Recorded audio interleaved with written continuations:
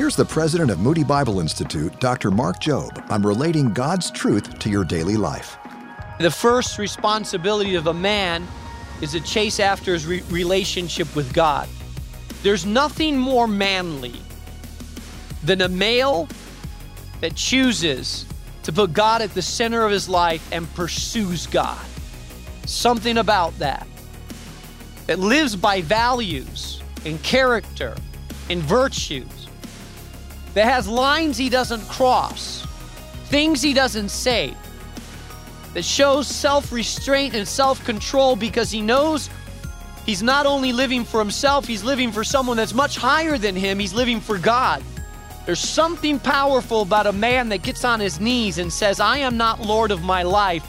God is Lord of my life. Take bold steps of faith in your life. Learn more at boldstepsradio.org.